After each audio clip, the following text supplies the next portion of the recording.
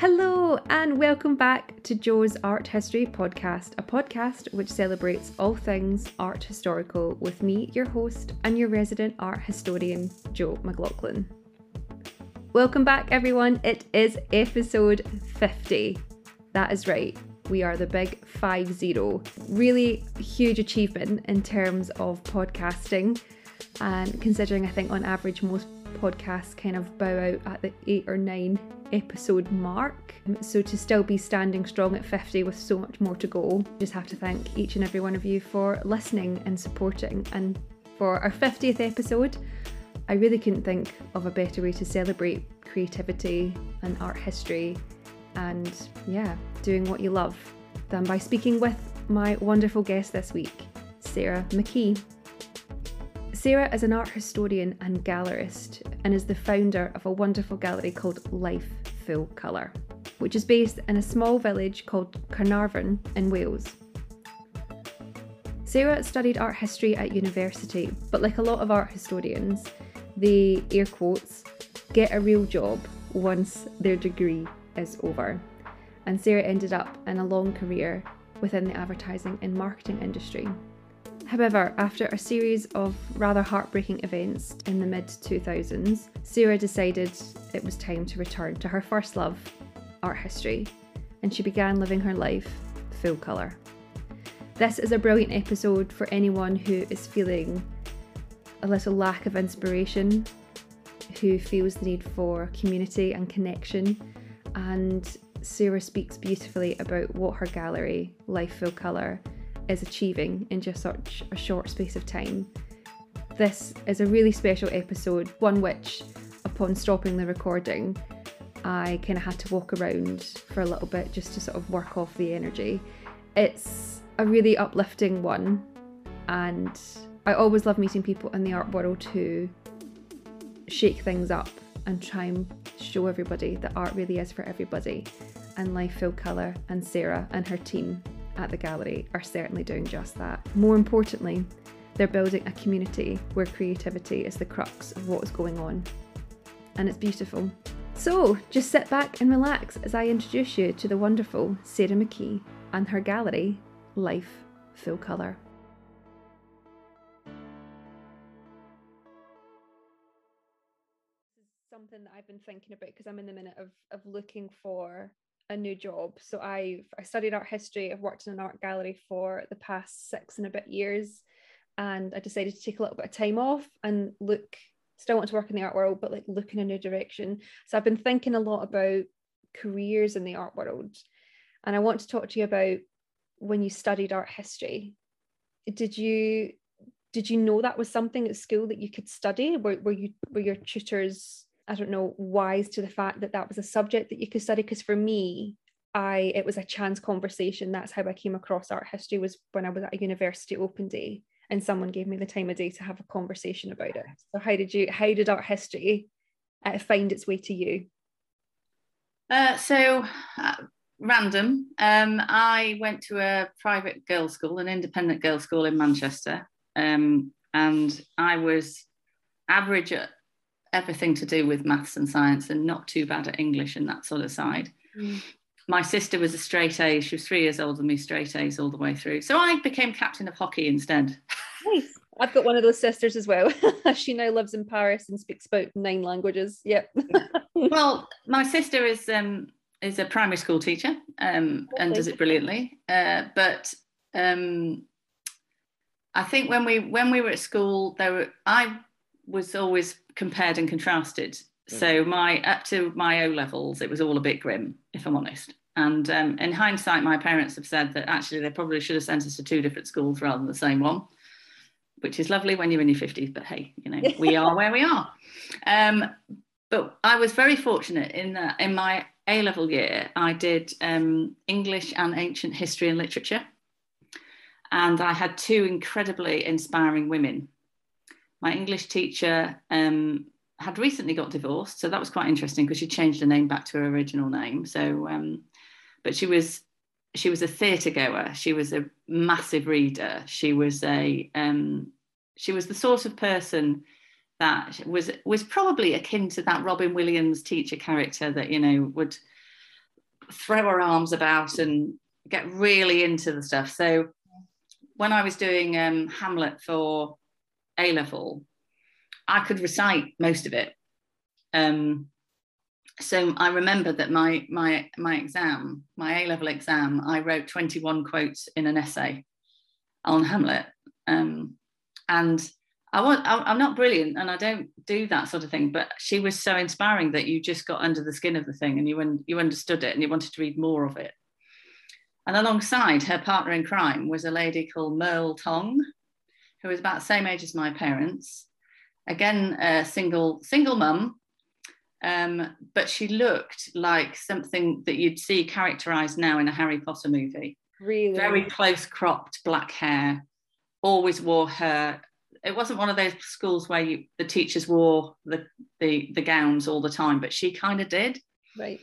And she spoke Latin, Greek, all the classics, and she did this ancient history and literature A-level. And she taught me how to write, and she taught me how to think. So I went from O-level learn by rote to these two women who basically told me to think for myself and not just take what anybody told me as the gospel. And we used to go to the theatre together. About half a dozen of us taking the A-levels and these two women. And in Manchester, there's the Royal Exchange Theatre. And it's amazing. It's a theatre in the round, built in the old Royal Exchange kind of market, really. And you can sit so close. You know, the guys in the plays come virtually and sit next to you in between what they're doing, and it's so immersive. And when you're kind of 17 or 18 and you've got these two enthusiasts feeding at you, it was just incredible. And I had no idea what I was going to do. My parents were completely dysfunctional. They were going through their own problems at the time. So I was getting no kind of advice or guidance. My sister had gone to university in Leeds and read English, so that was fine. She was away. So these two women were seminal, really, in what I was going to do next. And back in the 80s, you had a careers tutor who you went to see, hadn't a Scooby-Doo of what was going on anywhere else in the world, really. And it was those two that said, have you thought about history of art? Because you love going to galleries, you love looking at paintings, you read stuff about it. And it was integral to both the English stuff. I did take art A-level, but I was rubbish at it. But the bit that was really inspiring was in ancient history, I was taught to read the classics in the style of reading newspapers. So if you're reading a story from ancient history, Herodotus will say something about it, Thucydides will, and so will Socrates. So who do you believe? So it's a bit like there's the Times version, the Telegraph version, or rather, should we say the Times version, the Daily Mail, and the Sun, and then make your own mind up by reading all three. So that's why I say I was taught to write and think for myself that way. And then they suggested art history, and then I started to look for courses, and I went to various interviews back in the day, and I went to Warwick. Now, Warwick University, if you've been in recent years, is enormous and well developed and all the rest of it. It was a building site in the 80s. There was the art centre was probably the only thing that was there, and then lots of horrible concrete buildings. And it was in the middle of nowhere. It was in the middle of loads of fields of nothingness on the outskirts of Coventry. So there was nothing appealing about it in terms of location. And we get there, and I'm thinking, I don't want to live in the middle of it. You know, I've been brought up going to school in the centre of Manchester here with all these amenities. It's too quiet. And anyway, I met this. I was interviewed by a lady who's an expert in French painting called Anthea Callum. I think she lives in Australia these days. But she was just really incredible, really amazing. And one of the things about the art history course in Warwick was you went to Venice for 6 months, or probably a term of 3.5 months, but you could go either side of it. So I was interviewed by her and I said enough sensible things and my grades were going to look reasonable. And then she said, but why would you choose Warwick? And I said, well, I'd certainly not do it for the location and the look and feel of the place. But I said, to be fair, the opportunity to go to Venice for 6 months is quite appealing. And she laughed and said, my God, you're the first person that's owned up to that bit. So that was, I didn't get exactly the grades, but I got in. And when I got to know Anthea really, really well. And she's written some of the most really interesting books on how to paint, how the sort of Courbet and that sort of era of the French painters painted. And I wanted to do her course in my third year. You sort of focus on one area. And she decided to have a sabbatical. Oh. So she had a summer party, and to go to Venice, you had to get to a certain level of Italian. And for some reason, well, in my youth, I'd gone on holiday. I'd gone on an exchange thing where my father had organised for my sister to go and stay with a French family, and she hated it and came home. Being awkward, I just said, I don't want to go to France. Can I go to Italy? So he found me a family and I stayed over there. So from the ages of about 14, 15, I was going over there with not a word of Italian and people holding things up for me and telling me what they were called, you know, until Pigeon Wise, a few years in, and they were lovely people, but they didn't speak any English. So by the time I got to university, I spoke Pidgin Italian with a very good Italian accent, apparently. So they layered on the grammar and the rest of it. So I came top. It had a distinction and had knocked out the spots of everybody and all the marks for the Italian, just because it kind of flowed a bit. Yeah. And so I remember Anthea was the next one to my two form teachers in a sense, because she came running down the path and said, a distinction, stunning. And I said, well, I had to do that because I've got to go to Venice now and go do something Italian, haven't I? Because you're buggering off. So I suppose from the age of 16, 17, I was treated like a grown-up by these people. Yeah. And just encouraged it. And the sort of teaching that I had at Warwick was very much about, don't believe what we say, look at it for yourself. And my prof, Julian, who's long retired now, lives in Oxford. I've been to see him for lunch on several occasions. He'll email me and say, I'm coming to see my favourite painting in Liverpool. We should do lunch. So I'll drive into Liverpool.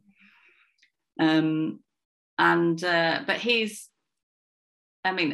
clearly erudite scholar, knows I'm far too commercial really to be academic. And I'm too noisy, he always says to me. I couldn't possibly go and work in a gallery or in a museum because I'm too noisy. And he's quite right, really. But the key thing for me is when you're surrounded by people with that level of enthusiasm, whatever the sphere of business you're in, it kind of rubs off. Yeah. And what Julian always said to me was that you can teach people most things, but you can't train people to have an eye. You've kind of got an eye for colour, and you get it. It can be honed, a bit like, you can learn to draw, but you're never going to be Michelangelo, even with all the practice in the world.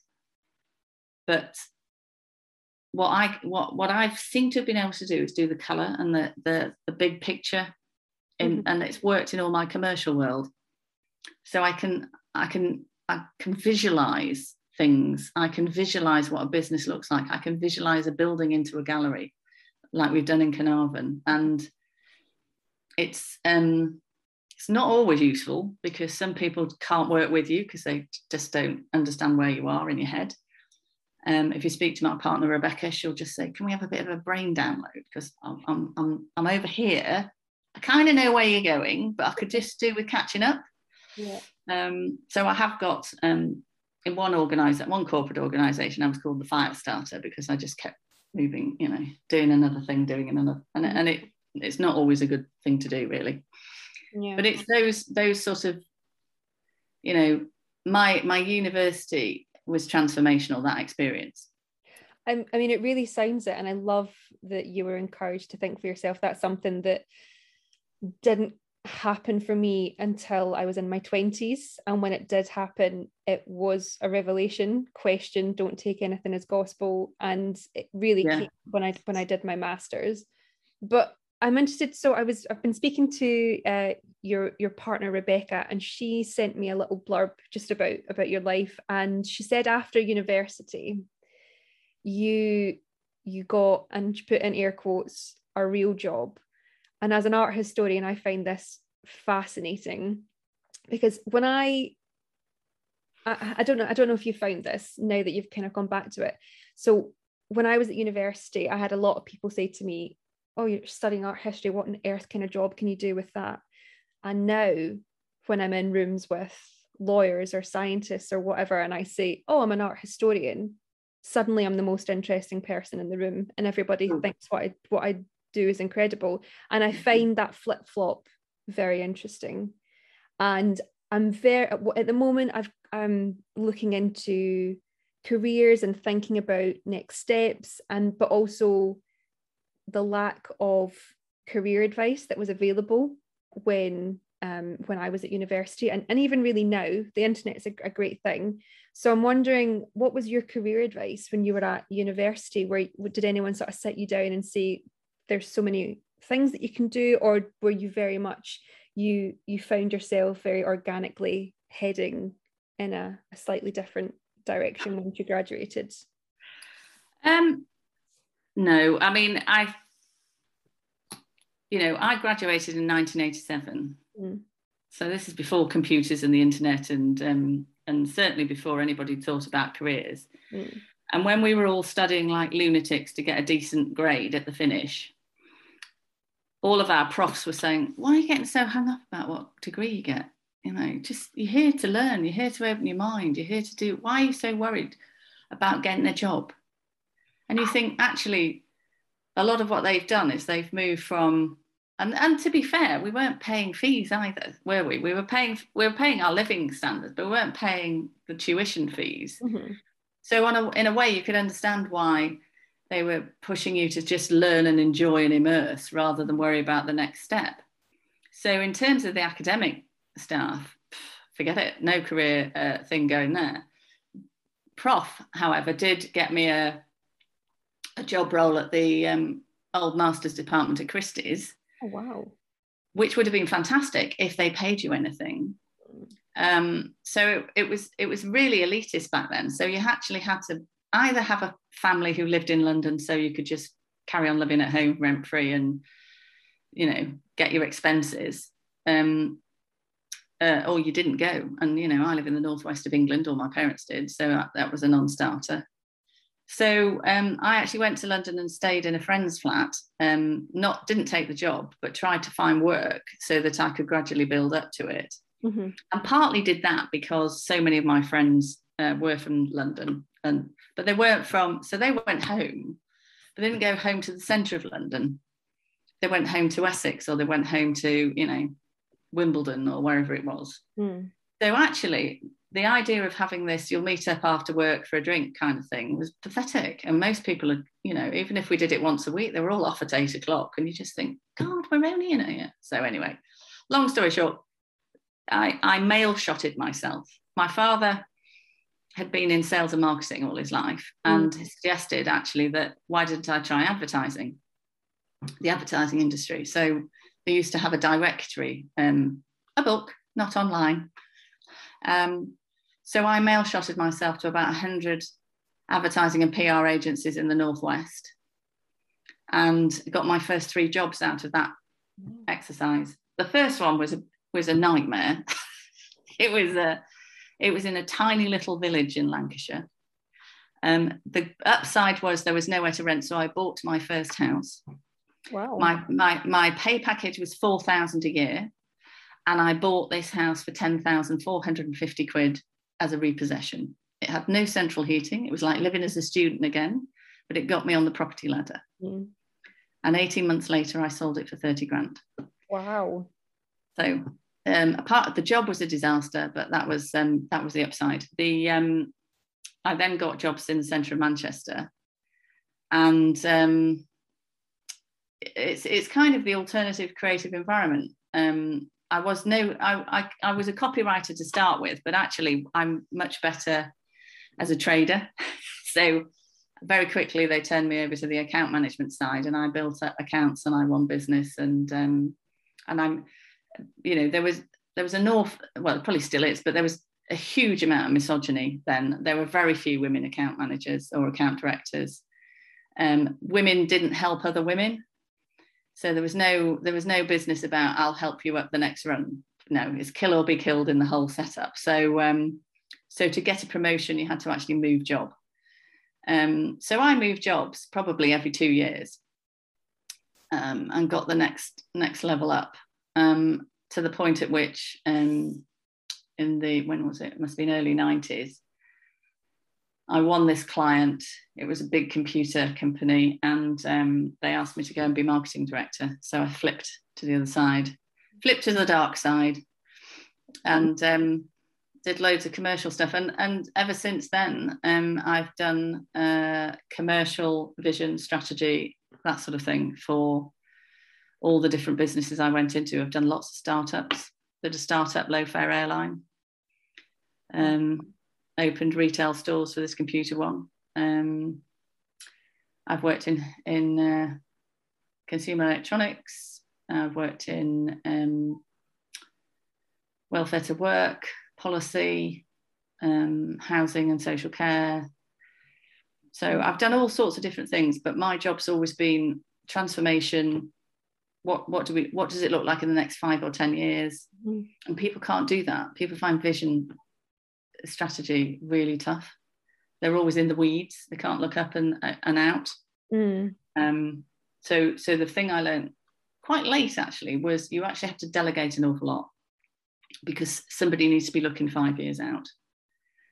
So that's what I'm good at. What I'm not good at is planning the day-to-day program of what we're doing on Tuesday and have we got enough sugar cubes and all the rest of it. So I need people who are really good at that and manage that really well and love that level of detail. So and Rebecca, God love her, she's a trained journalist. That's her degree. She's worked in PR, but she's always been a campaigning PR person. Right. And she's worked with me in a lot of my corporate jobs. And we just, I don't know, she is the polar opposite to me. She is the person that keeps the wheels down and doesn't stop me doing anything. She'd say in this call that she'd be riding on my coattails for the last 15, 20 years. But actually, she's the one that's probably stopped me doing anything completely ridiculous. And, she hates me going on holiday for more than a few days because I get bored and then I start thinking of the next thing. So I find your career history incredible, because in the back of everything, the love of art was still there. It didn't, and you do need this, I think, in order to think 5 years in advance or 5 steps in advance. And I think that's something I'm quite good at. Particularly when I'm installing something or a situation happens, I can think 6 steps in advance. And when someone says, let's do this, I'll say, no, we can't do that because X, Y, Z, we have to do this first. Yeah. And I think that's very much a creative mind, but you still had this love of art, and you traveled the world and still visited galleries and saw all these things. Yeah, I mean, so I worked in Israel for a few years, off and on, going back every 6 weeks for a week, and that's a completely different culture again, and some of the museums there are phenomenal. And once in your life you need to go and do the Holocaust Museum. It takes about 4 hours to go around it, and it's absolute. I mean, I remember my husband saying that they should have a bar at the end of it that served free whiskey tots and brandy, because it's so exhausting and amazing. But I love different arts and cultures and food, and just like being taken to things by people who I work with over there. And that was great. Go to New York to my friends over there. All through my corporate life, there was always that people have different interests, and once you get to know people a bit better, you find out what some of them are very spiritual. So my friend Tammy is doing a whole load of spiritual stuff these days. Another friend, Bill, who I've worked with for years, his wife is an artist, and they live up in Ithaca in New York State, and their friends are all creative. You know, Helena Cooper, you may have heard of, she does nature photography, painting. Her husband's a poet. So you surround yourself, and they all play music. I can't play music, but you know, I always said to Rebecca that when you see me with a banjo, just shoot me. But you know, they're all really creative people, and we rub off against each other. And you know, we do business to earn a living, but it's always been surrounded by that type of creativity that you know, makes your heart sing, really. You know. Yeah, I find I know a lot of people, particularly people I studied with, that had got a degree in art history or studied their masters with me in art business, which is, from reading, sounds a little similar to what you did. And I think the person that ran your course at Christie's founded my course at Kingston. Oh, right, excellent. We'll come on to that. But I find there's a guilt that runs through people, that they feel if they've stepped away from it to earn a living elsewhere. Mm-hmm. And I just wonder, do you have any advice for anybody that feels that has that guilt, that's listening, that perhaps, I'm thinking of 2 or 3 people in particular that when I speak with them, that they feel so sad that they haven't been able to pursue a career in there, and they've ended up going in a different direction, but the love is still there. Well, I think for me, it's I mean, I've always wanted to write a book, but I haven't got the discipline. I know I have to sit down and write a bloody book, and I won't do it because I'll be doing all sorts of other things. So maybe when I hit 70, I might write the book. But the passion doesn't go. You know, that wherever we used to go on holiday, you know, we bring back art, whether it's a pot, a painting. We've been to see whatever is available while we're there. We'll be sunbathing, we'll be having great food, we'll be doing whatever. But there's always been an art element to what we did. And we always plan. I mean, we were planning stuff right up until, you know, my husband died. We were off to go and see a Canova. You know, we were doing all the V's in northern Italy, you know. But I think you've got to be quite pragmatic about earning a living. But it doesn't mean to say that you bin your creativity. I've used colouring in and mind mapping and everything. I mean, I have a finance guy who is 2 days apart from me in birthdays. We are very, very similar in so many ways, but he's an accountant. Yeah, that's what he does. He drills his brain left every day. But his first, in any meeting, it was always a race to see who would pick up the marker pen first and start drawing things on the flip chart, because we both thought in the visual. And that you can use your visual and your art history on all that anecdotal stuff. So all the classics I did at school were brilliant to go into all of that Renaissance art that you do in art history, and understanding, you know, if you went to Sunday school as a child, then even those Bible stories come in handy in art history, don't they? So, you know, I'll joke to the vicar this morning that the only reason I know anything about symbolism in the scriptures is because of art history. It's not because I've been to church often enough.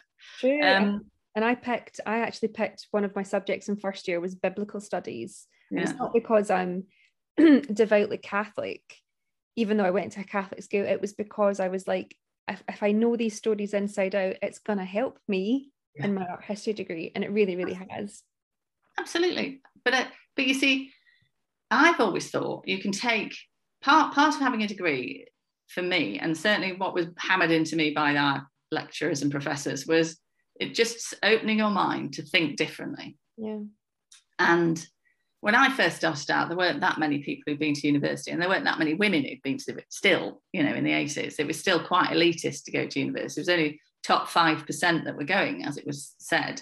So it was a point of difference, and it was enabling me to get those jobs a bit because I had an extra qualification on my CV. And after what people don't understand is art history was often seen as, you know, it's the thing that the royals do, isn't it? Because you don't have to be that clever to do it, really. It's the media studies of earlier days. And actually it's bloody complicated, and you have to learn different languages, and you have to know more about chemistry than I did as an O-level. So I have an all-rounded skill brain now because of art history. So it's not that I couldn't do it in the way that I'm currently doing it. I am fulfilling a lifetime dream to be able to do my own thing and be surrounded by pictures. And I'm very narrow-minded on what I like and what's going in my gallery. And I can do that because I'm now 55 and I own the bloody building. Yeah. But I've never not had things on the wall, art surrounding me, art as part of what my days off were. And the beauty of my last corporate job, I was around the corner from the National Gallery. Oh. So where do you think I had my lunch breaks? Amazing. So, if you can get into London, I mean, and I didn't live there, but I was there 2 or 3 days a week probably, then I would go to the theatre. One of my colleagues and I, if we were staying over, we'd see, are there any last minute tickets anywhere? We'd go to the theatre. Or I did loads of policy stuff with Westminster as well, which is much drier. But, any half-hour break I could have, if I was walking back from somewhere, I'd just nip into a gallery. So you don't need to have it as an either or. And the inspiration, and don't stop reading either. I bought this book a few months ago, David Hockney on The Secret Knowledge, which was all about how you can go abstract if you like. You can do all the creative and foreign stuff now, but not unless you've learned how to do all the basics and learn properly how to draw, how they used to do in the Slade back in the turn of the century. You go and draw bits of sculpture for the first 2 years till you've mastered the form of body. Yeah. All that stuff you need to do. I mean, I still read masses of stuff. I read lots of fiction, but I still read about subject matter. I'm currently very enamoured with Georgia O'Keeffe. I wanted to go to the exhibition in Paris, but I'll never get there in time. No, do you not think so? When is it on till the end of the year? No, yeah, well, it's on till, I think it's like the 6th of January, but, if I lived where you were, I'd be on and off the Eurostar. Yeah. I went with my niece a couple of years ago to the Picasso Rosé Bleu. We went on the Eurostar then. Oh, right. Musée d'Orsay. It was like the last 3 days of it. Really? So I managed to snuck in. But I'll never get it done this year. But my other business partner, Joanne, who organises all my dull but very important stuff, she when I said, I'll never get to this exhibition, she pinged me a note to say, there's another Georgia O'Keeffe one in Basel later in the year. You can go to that. Yeah, fair enough.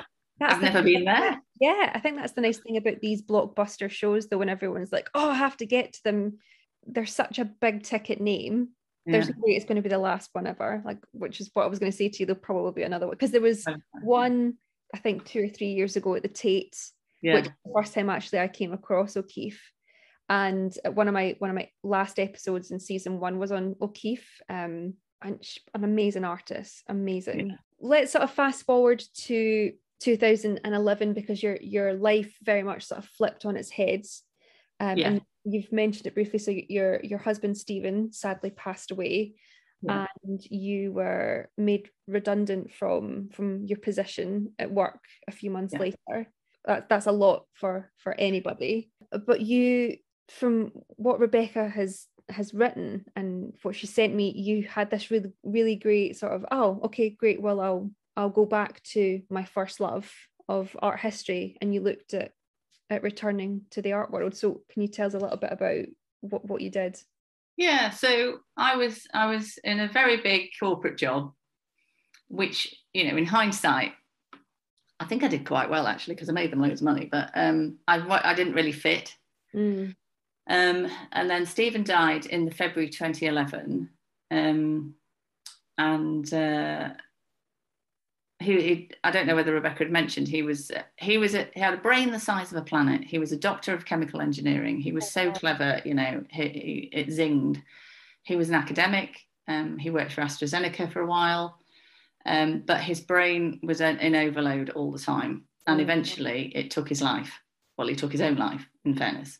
So that happened in the February 2011. And then almost to the day, a year later, having done I ran around like a lunatic for a year in the corporate world. My best friend, the finance director, David, used to say to me, have you slept tonight? No, I didn't sleep at all for that first year. I lost gallons of weight, and I kind of had my head down motoring. I then took a week off on the anniversary of his death, and I had a call from my boss. And I thought, oh, nice. And I kind of phoned a friend, as you do, to say, have I misinterpreted this conversation in a way? And it was like, no, you haven't. Right, okay. So that all ended rather badly. But it did, because she'd done it in such a bad way, and they had to pay me a lot of money to go away. So that was when it was actually my brother-in-law who said to me, instead of rushing at it again, because the thing in corporate world is people phone you up and say, would you like a job here instead? And I thought, oh, I don't want to do this anymore. So in a way, she did me a favour because it did the break. Yeah. And my brother-in-law said, isn't there something you could do that relates back to what you've always wanted to do? So I looked up the Christie's Art for Business course with James, and I thought, actually, do you know what would be quite nice? Even though I live in Cheshire, I can catch the train down. It finishes at 8 o'clock at night, so I can either stay over with somebody I know and have dinner, or just catch the later train home afterwards. So it meant I still had a rhythm of a week where I'd go and do what I used to do, which was lots of travel, but just like less travel. So I invested in that and in myself. And I was the oldest, apart from James, I was the oldest person in the room all the time, because everybody else was like sort of your age or younger, doing a master's and an extra and a what have you. And but it was really interesting. It was such an interesting thing. And I just wanted to ask questions. I wanted to absorb. I wanted to understand.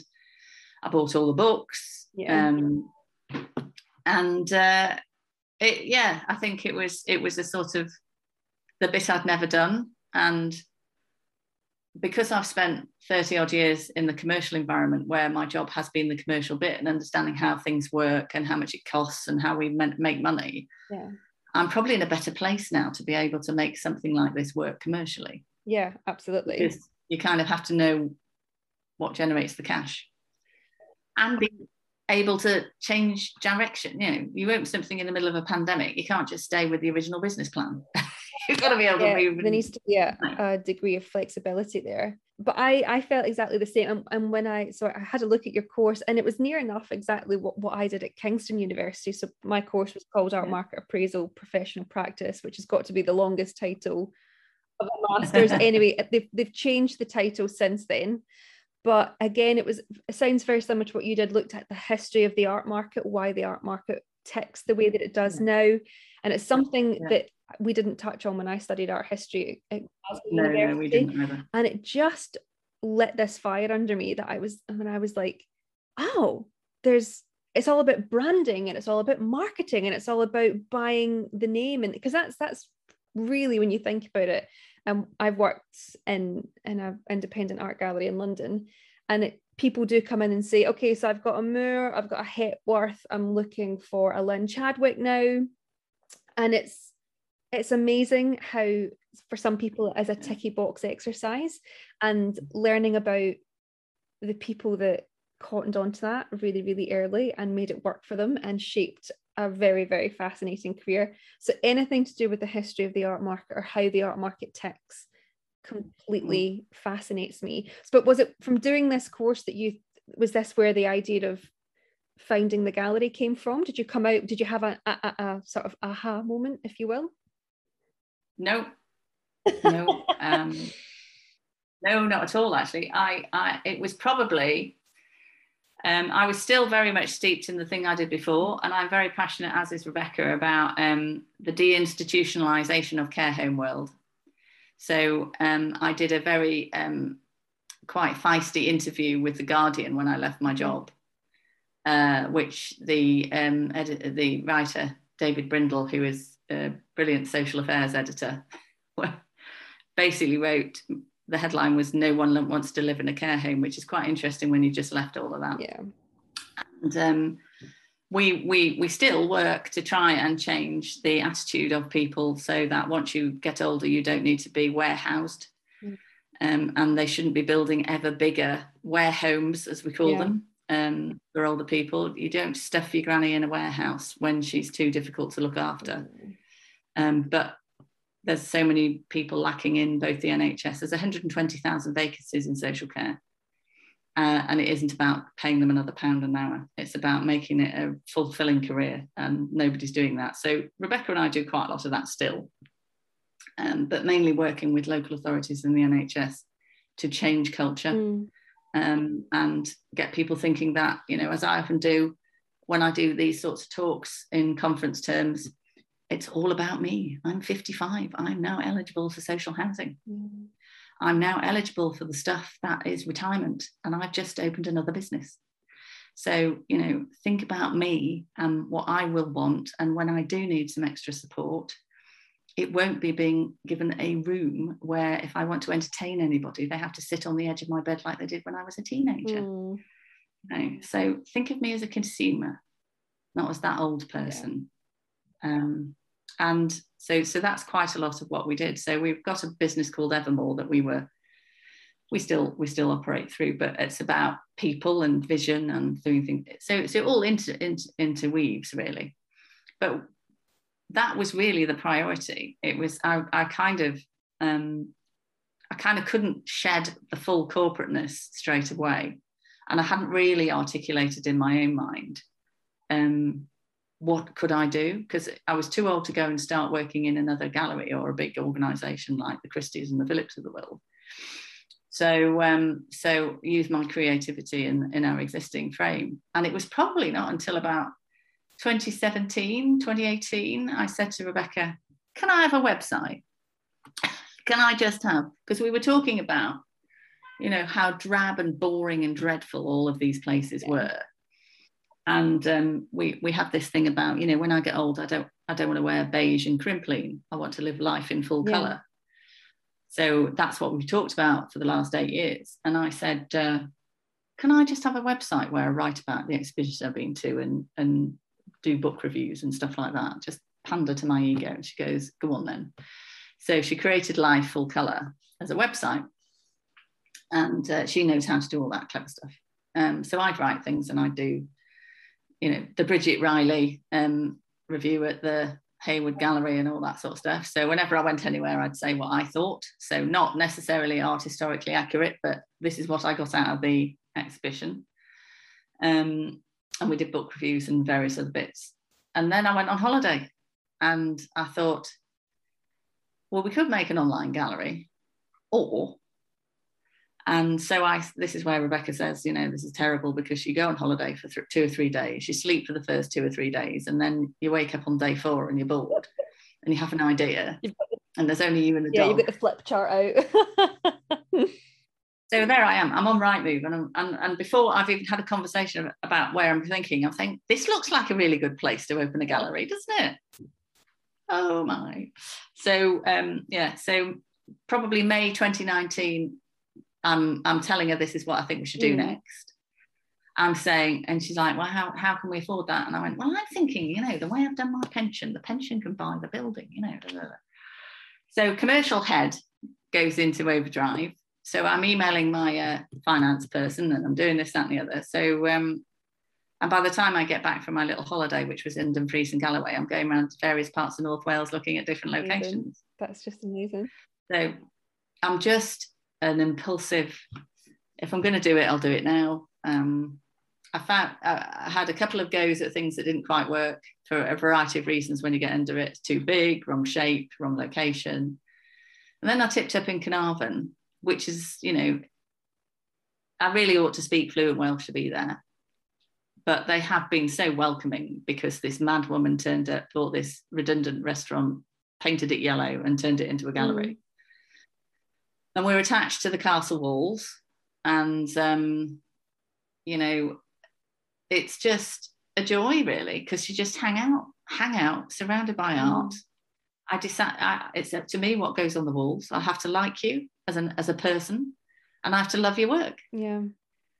And, you know, some people are much more in the vibe than others, but actually all the people I have artwork for, I really like. I can hang out with, I can chat to, talk about what we think we should be doing. They have ideas, I have ideas.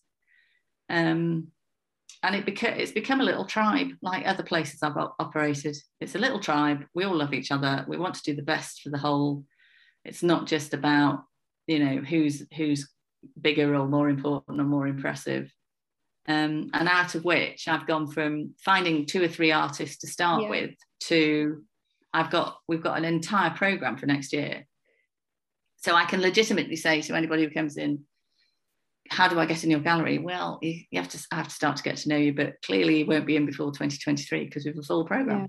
And even now I've got other things that wouldn't fit in next year that I want to do the year after.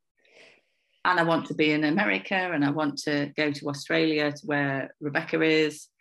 We've done the Manchester Art Fair. We're doing that again. We're doing our little thing on the 1st of March for St. David's Day in London. But talking to you about representation of the Celts in London, then we need to do something about that. Yeah, no, absolutely. Because I think I said this to you when we spoke on the phone a few weeks ago. Like, I really, if ever, walk into a space and go, there's a Scottish artist, or there's a Welsh, there's an Irish artist. It's very, very heavily dominated. But again, same thing applies. If I go up to Scotland, it's mostly Scottish artists. And funny, I went for a coffee with this group of people called Artichoke, and they run programs throughout the UK, and they're trying to do this one where they're working with Irish, Scots, English and Welsh artists, and sort of integrate and just introduce different nationality of artists in these different regions. And they were talking, what do you think, there'll be a kickback from it? Do you think we should only show Scottish people in Scotland? And I was like, well, no, because your nationality shouldn't play into how you're received, really. Or maybe that's a question that you ask people when you walk into an exhibition space. What do you think the nationality of this artist is? You won't be able to tell, because why should it be important? Why is that the question? But there's such a lack of representation in spaces where you feel welcome, particularly in England. Well, I think a lot of it is, what are galleries for? What are they doing? How are you promoting what you do? Because my job is very simple: to foster and grow the artists that we have.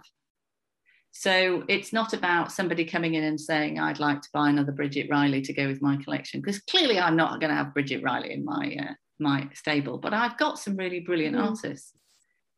And a lot of them haven't been able to make a living out of it full time. And many of them are now moving towards that because of what we've done in the last year. And that, for me, is really powerful. That's what I've been for, that I've been able to move their prices up almost by 100% in the last year. And they are growing a collector base. So we are getting people coming back and saying, I would like to see what Nathan's doing at the moment. So he's gone from a 450 canvas to an average of 1,100-1,200 canvas. And he's doing, and when I first met him, he didn't do anything very large. And I said, I think we should do something enormous for the opening. And we priced it at $2,000, and we both looked at it and went, but never mind, we'll do it anyway. Somebody fell in love with it. They bought it. We took it to their house. They live in the tiniest maisonette flat. Dominates their living room, and it's a bloody great puffin called the Commander. Love it. But out of her window on this maisonette, she has a tiny little balcony, and she can see Puffin Island. So it all works. It all works. So I think never underestimate the people walking through the door. And it's all about accessibility. We've built a relationship with people coming through our door who feel, some of them feel it's quite spiritual and calming and relaxed. And some of them actually just feel it's just so informal, and they don't feel pressurized, and they don't think they have to whisper. And they, some old people say, oh, I could have done that. That's not very good. It's like, yeah, but you didn't, did you? You didn't. You could have put it in the open show. It could be on the wall, but you didn't. Somebody else did. So, but we have that conversation. We have that dialogue. And that's the bit that's kept me sane in all these restrictions. The fact that I know I can go to a place and, mask or no mask, be in conversation with someone. Yeah. And I'm talking about stuff I love. So you go back to the people who feel guilty about not doing their degree subject in their adult life. You'll get there. If it really is your passion, you'll get there. You'll find ways to inch it into the life you have now, and you will develop your network of the future. So the first people who bought the artwork off us last year and for the open show were all the people that we knew in health and social care in the NHS. Because I've always said, tell everybody everything you're doing. Tell everybody. So I was sitting in a council office whilst negotiating with a lawyer over the deal to buy the gallery. So everybody in the bloody room knew I was buying a building to open a gallery. Loads of people have been who are not interested in art in particular. Going, this is nice. Amazing. This feels very good. It does help that we're next door to a deli, in fairness, who make fabulous coffee and cake. And what have you in terms of community? And because you're in quite a small little town, are you not? Have you? Yeah, Carnarvon is probably 80% first language Welsh, and which could be a real challenge. I have hired a lady who Lauren, who works for me, who is first language Welsh, and she laughs at my pronunciation when I give it a go. My goal for 2022 is I was doing quite well before lockdown, but I learned, like my Italian, I learned by talking and pigeoning it and getting away with it. I don't want to write an essay in Welsh, frankly. I just want to be able to siarad, which is chat with people. Siarad Cymraeg is my goal for next year. But we're surrounded by food. So if you like food, it's great. And so every time we have an opening or a preview or anything that I can justify having food and drink at, I work with my neighbours, either the deli or the restaurant at the end of the street. They're all independent businesses around us. The lady who does flowers, done the wreath for the door. She's got a little florist at the end of the street. She does the usual weddings and funerals as a core business, but they're all friends. Yes. The dogs are friends with each other. You know, there's a lady who runs this sort of vintage paraphernalia type, all sorts of stuff that she buys at auctions and car boots and you name it. But you get to know these people. Manon was one of the stars on the equivalents of Coronation Street in Welsh for 17 years. Really? Exactly. So of course I've never seen her on TV, but you know, you can see she's bubbling with personality. So got all these fabulous personalities around who have been so welcoming and so kind, and you know, Mariana at the florist, I'll say, how do you say that again? She just said, just say Tipyn Bach, and they'll be nice to you. But it's kind of a community within a community, because we're all within the town walls of the castle, and within that it's all independent businesses. So we all have to survive by working together to make the streets lively and vibrant, and you know, pushing people towards other people. And you just get to know people by being around. And because I've got the young puppy dog Percy, we're often out in between calls and things, having a quick walk around the town. So everybody knows Percy clearly, and I just I love chatting to people. It's something. My family came from a long line of market traders or artists, and so inevitably I'm the market trading side. I'm not creative enough to be the artist, but it's people. If you don't love people, you shouldn't do our job. Yeah. And you've also got to bear in mind that you're not going to agree with everybody, and it doesn't matter. Well, that's it, and that's something I think comes the longer that you work with people as well. I think sometimes, particularly when I was younger and I used to do like waitressing and things like that, and people would just tell you your whole life story, and which I love. I love that. I think people are so interested. They're so multifaceted, and never think you should pigeonhole yourself. I think this is why when I read Rebecca's email, I was like, you're exactly the type of person that I want on the podcast, because you don't pigeonhole yourself and you haven't decided, okay, well, that's the hand I've been dealt and that I can't do anything about it. You work with it and you can move off, and you want to leave an impact, which I love. But I think, particularly in the art world, people buy from people. Community is so important. And most importantly, I think the people that have run the art world previously, they are a community, but they're an elitist community and they don't let people in. Whereas you and I are both Northern. So there's a way where we love chatting to people. There's that, you want everyone. Well, we're the mad people. We're the mad people on the tube that smile and talk 100%. To you. 100%. Oh my gosh. Do you know, I always say to people, I think actually being Scottish is a bit of a superpower. And I never really understood it until I lived in England. And I was brought up in a house. My mum's a primary school teacher. And she was one of these women that she would stand in the queue at Tesco and she would be 3 people away from the cashier. And she'd start a conversation with the cashier. And then the conversation would sort of kick back and then the whole queue would be chatting. And then the cashier next to us would start. And then before we know it, we would have a mass conversation between 3 checkouts. And I used to be like, why do you do this, Mum?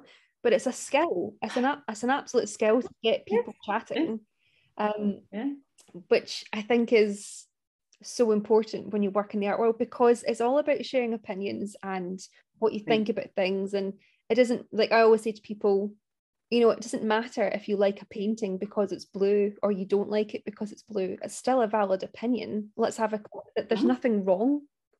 There's nothing wrong with that. Like, have a conversation about it and feel you are welcome in these spaces. But I think ultimately what I'm trying to come round to is these spaces need to be more welcoming, be less sort of door-like. Well, our thing's always been about, it's got to be accessible. You've got to want to be here. You've got to want to chat. If you don't want to chat, you can just wander around and leave. That's fine too. But most people want to hang out for a bit. And, you know, I'm like, I always say to Lauren, I'm like your worst nightmare parent at a disco, aren't you? I go out and go, don't look through the window. Come on in, it's warmer. It's like, oh no, she's doing that again. Wouldn't she stop doing that? But she got used to me now after a year. But it is that a lot of this as well is the artists spend so much time on their own that their ability to come and hang out together. You know, I get Jocelyn and Nathan upstairs in their studio mucking about, talking about paint and how you get that look and how to do that bit and how to do that bit. The two of them have never worked so hard as they did at the show at Manchester Art Fair. And when you bear in mind, when I first met Nathan nearly 2 years ago, he was so anxious. He had a stammer. He could barely string a sentence together. Now he's up in his studio on our top floor, painting away, chatting to people as they come in. He's our artist in residence. When we opened, I said to him, somebody's here who's bought something off your Facebook, desperate to meet you. And he went, oh, I can't see them. I won't know what to say. So just stand next to me. And he literally just said, hi, nice to see you, and then ran off. Manchester Art Fair, I was talking to people and saying, of course, Nathan here has painted all of these wonderful seascapes over here, and Jocelyn here has done all this interesting stuff around Manchester's Northern Quarter. So I'll leave you all to talk to, are you the artist? Oh, this is so amazing. And, you know, it obviously is good for their ego, but it's also just makes them feel valued in a way that they probably didn't. I can't tell you how many of them don't know how to price anything, and they don't know what their value is, and they, you know, and we come away from Manchester and they go, can we do it again? Okay, not just this week, but yes. I need a breather. My feet are not speaking to me. But yeah, so that for me is, if I can get a group, I've always loved a little tribe, and I've tried to create that wherever I've worked. And I've got lots of friends who might have been clients actually, but people who within my widest network are followers of us now. And, you know, I've got sort of different parts of the countryside who will come to different things. And people who have made a little pilgrimage when they were vaguely in the area on holiday to come and see my little gallery. And it's just wonderful. Yeah, well, I want to come see you in the Well, you're very welcome. You're very, very welcome. I would love to come see it. And it sounds such a lovely community. And like you said, I love this idea of a tribe, and that you all work together as independent owners and businesses to sort of ping pong business and direct people between each other. I think that's really important, and kind of comes full circle to what you were saying earlier about what you didn't like about the corporate world. It's kill or be killed. And the art world can seem like that at times, and that's something I don't think it needs to be. No, and I think so it's funny actually. In certain circumstances, I do go back to my alpha female position, but as Rebecca would say, I was very alpha female when she first met me. I have softened considerably, I believe. But I worked in those retail property business environments where I invariably was the only woman on the board. And I mean, I used to go to budget meetings at the end of March, and I'd go, it's my birthday this week. I intend to win big. I will be taking no prisoners. Now, I wouldn't even think of saying that now. But I think it's, I do like working with men. I really do. And one of the things I find frustrating with some women is we have a terrible habit of wanting to have perfected something before we start. Thinking it all through, polishing it beautifully, and everyone else has left the room and carried on. Men will say yes to a job when they've got about 30% understanding of what it is. We want to be 85%, 90% sure. Now, I'm more of a 70%. I'd like to be about 70% of how this is all going to work and then start, because it won't be perfect and things will go wrong and you'll have to change. I think experience helps you do that. But what I'd like to give to other women in business is that understanding that you don't have to be brilliant and you don't have to be better than all the men in the room anymore. You just have to have a little bit more guts. And I was at a lunch last week, and this made me laugh. You know, I'm in a frock, I've got pink hair, and I'm just delivering paintings to one of the guests at the lunch. Sit next to this guy. We're halfway through. We're getting to the end of the main course, and he says to me, and it's a northern environment, so you know he's not PC on any level. Nice guy, but he just says to me, "You see, you're not really a girly girl, are you? You're definitely a businessman that goes toe to toe." And I went, yeah. I said, I did have in the 90s a Dutch boss who said to me that I was like a bloke in a skirt, and I've always taken that as a compliment, because you know that's about saying you're one of us. And at the time there were no HR departments. I couldn't complain to anybody if I didn't like that. You know, you go with the culture you're in at the time, and that I have learned over many years the culture I kind of want to foster. I want a culture where we're all doing it, we're all in it together, we're working really hard, we're not clock watching, but there's a load of fun involved. And I think Life Full Colour sounds like that. It really does. I think we are definitely aiming to be like that. We want to be totally inclusive. I mean, Rebecca, God love her, allows me to talk about Stephen, you know, 10 years after he has left the place. And to the extent that she's always felt that he still has an influence on my thinking. I often go and do what would you do? And he always used to say to other people, she could run the nation, you know, she could be bothered. But it's the one and only person that's had absolutely unconditional confidence in my abilities, which is great. And I try and retain that. But when we opened this art space, she said it needs to be, this is the time to remember Stephen. So she came up with the Doctor's Art House, because Dr. McKee, and the dual aspect that he was a huge Doctor Who fan. So the logo actually has a little sonic screwdriver. Oh, I love that. So can you tell the listeners what the Doctor's Art House is about, and what does it offer the community? So it's all part of the Life Full Colour stable, but what we found is Life Full Colour over the last year has become so much of a painting and art, fine art sort of venue that people want to come and see and buy art, that we haven't got the space to do workshops, classes, and everybody all the time has been saying, are you going to do drawing classes? Are you going to do painting classes? Will you be doing ceramics? Will you be doing such and such? So I just have this long list all the time of what everybody tells me.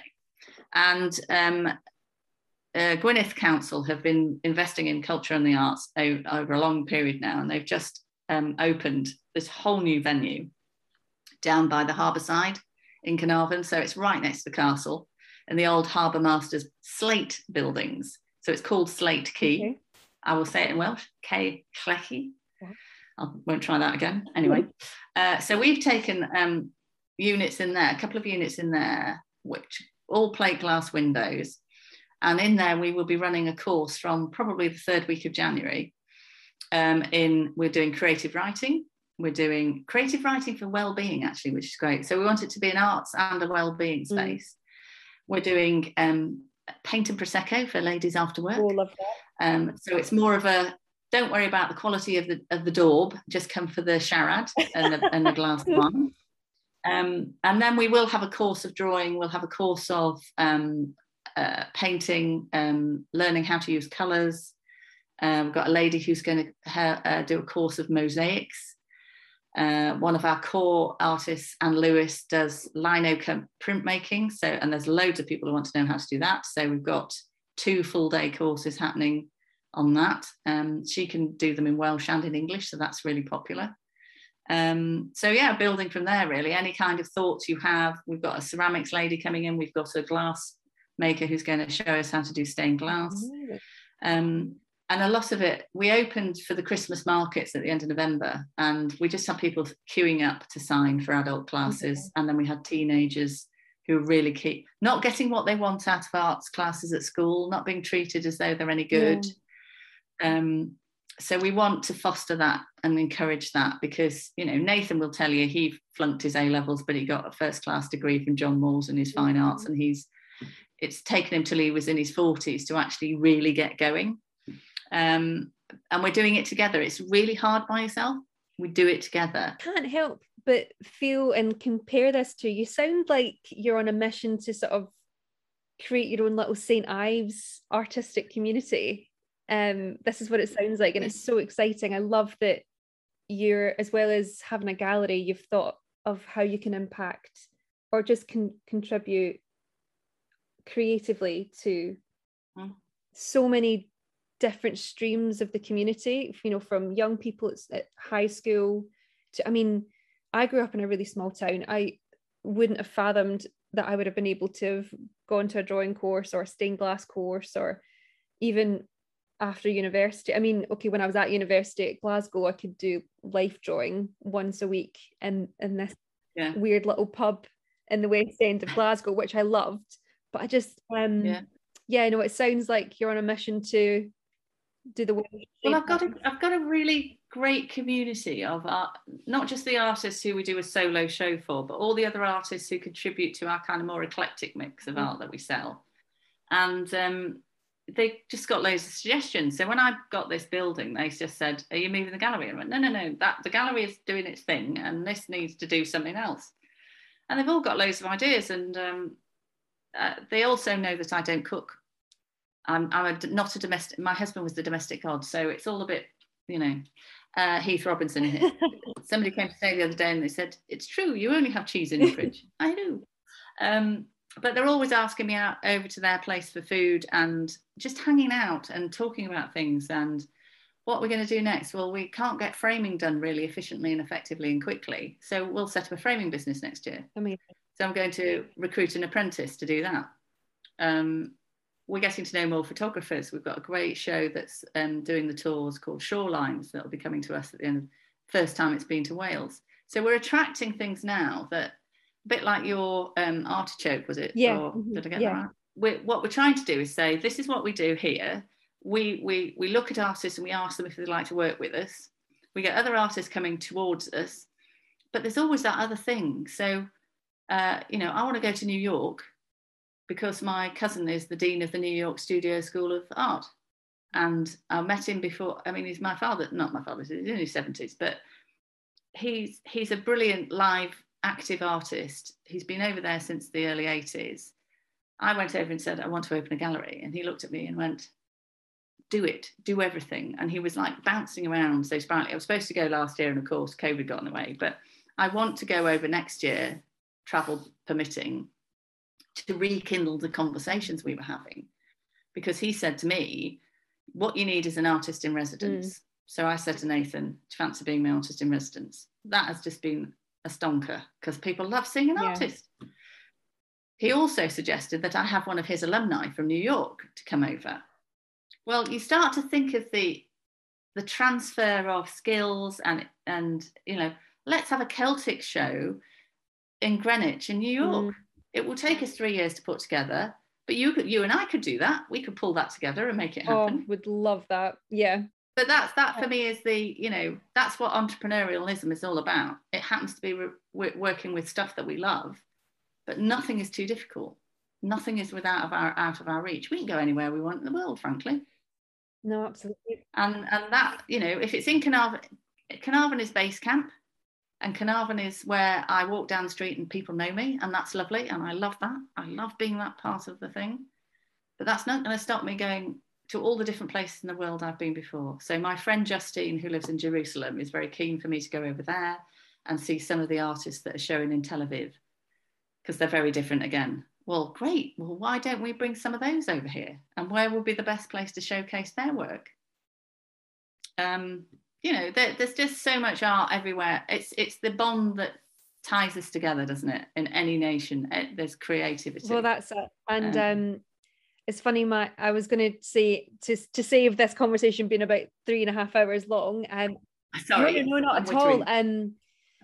My final question that I ask everybody, and it's quite a big one, and you've kind of really touched on it, really, is why is art important?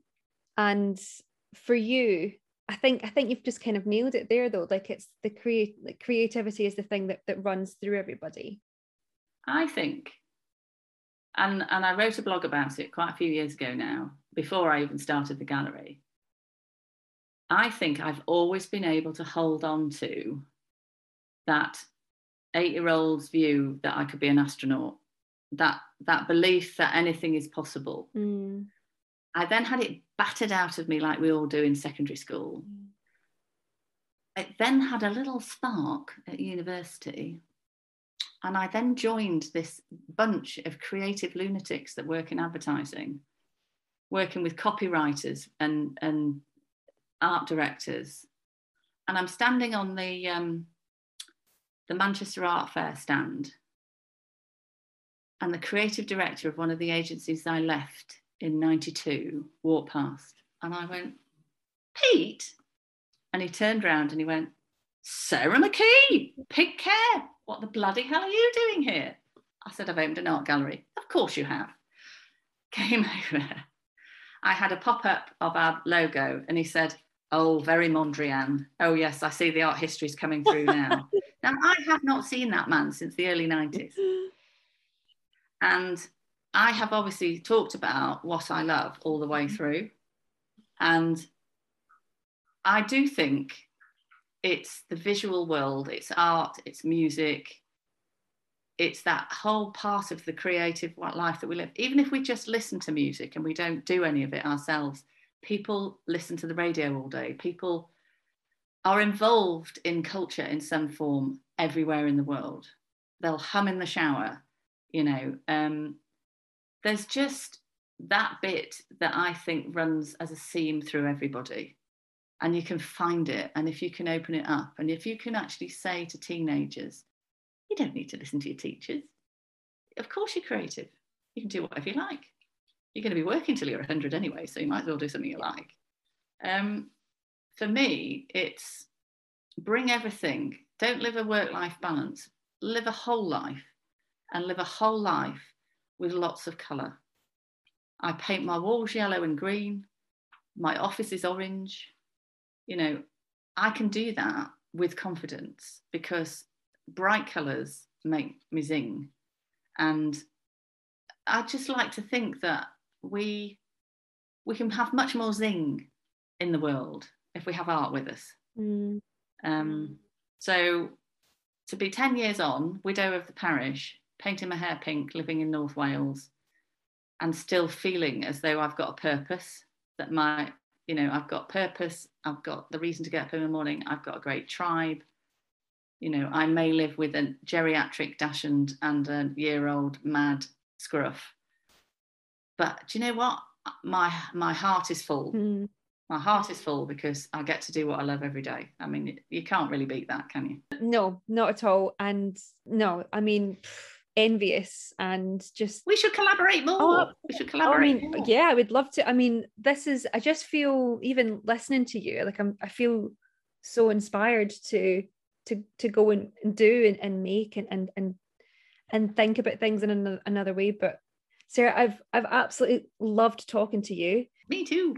And I cannot wait to release this episode and everyone to hear this. And yeah, we need more people like you in the art world. We do, just championing and opening it up and making it inclusive and showing people, particularly communities, that it's important and that what they make is worthy. And yeah, just to not pigeonhole themselves, and there's always a purpose, and just run at life with full colour. I love it. Where can people connect with you and find you on socials and websites and stuff? I'm on Twitter. I know how to do Twitter best. Life Full Colour is on everything: Twitter, Facebook, Instagram. I'm on LinkedIn if people are in business. And our website is very simply lifefullcolour.com. So lots of different ways to connect with us. Amazing. And I'll leave links to all of that in the show notes. Sarah, I have loved talking to you so much. Thank you so much for coming on. Well, you're very welcome. And notwithstanding the podcast, do keep in touch, because I do like this Celtic idea. So there may be a cunning plan in there somewhere. Absolutely. I mean, I would love to. I mean, it's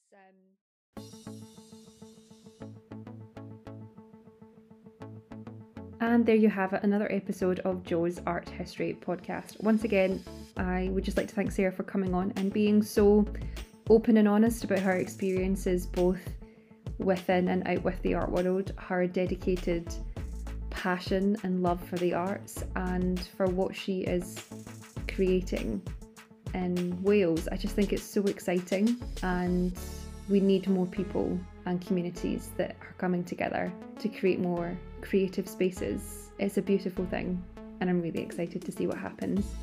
If you'd like to get in touch with anything you've heard in the podcast today, please feel free to do so. You can email me, joesarthistory@gmail.com, or you can contact me via Instagram, which is @joesarthistory, and my DMs are always open. If you would like to get in touch with Sarah and learn a little bit more about what Life Full Colour is doing, please look at the show notes and you will find the link to the website and the Instagram there as well. If you've enjoyed listening to this podcast and know of someone that would also benefit from listening, please do feel free to pass it on to them. It would be great to get as many people as possible listening to the show. Also, if you're able to and you're listening on iTunes or via Spotify, you are now able to leave a rating and a review for the podcast, which is great and just helps other people find us as well. So if you can take just 1 second to do it, it would be a wonderful 50th episode gift to the podcast. Finally, I've been Jo McLaughlin, your host and your resident art historian here on Jo's Art History podcast, and I look forward to welcoming you next time. Until then, keep learning, and remember, art is for all. Bye.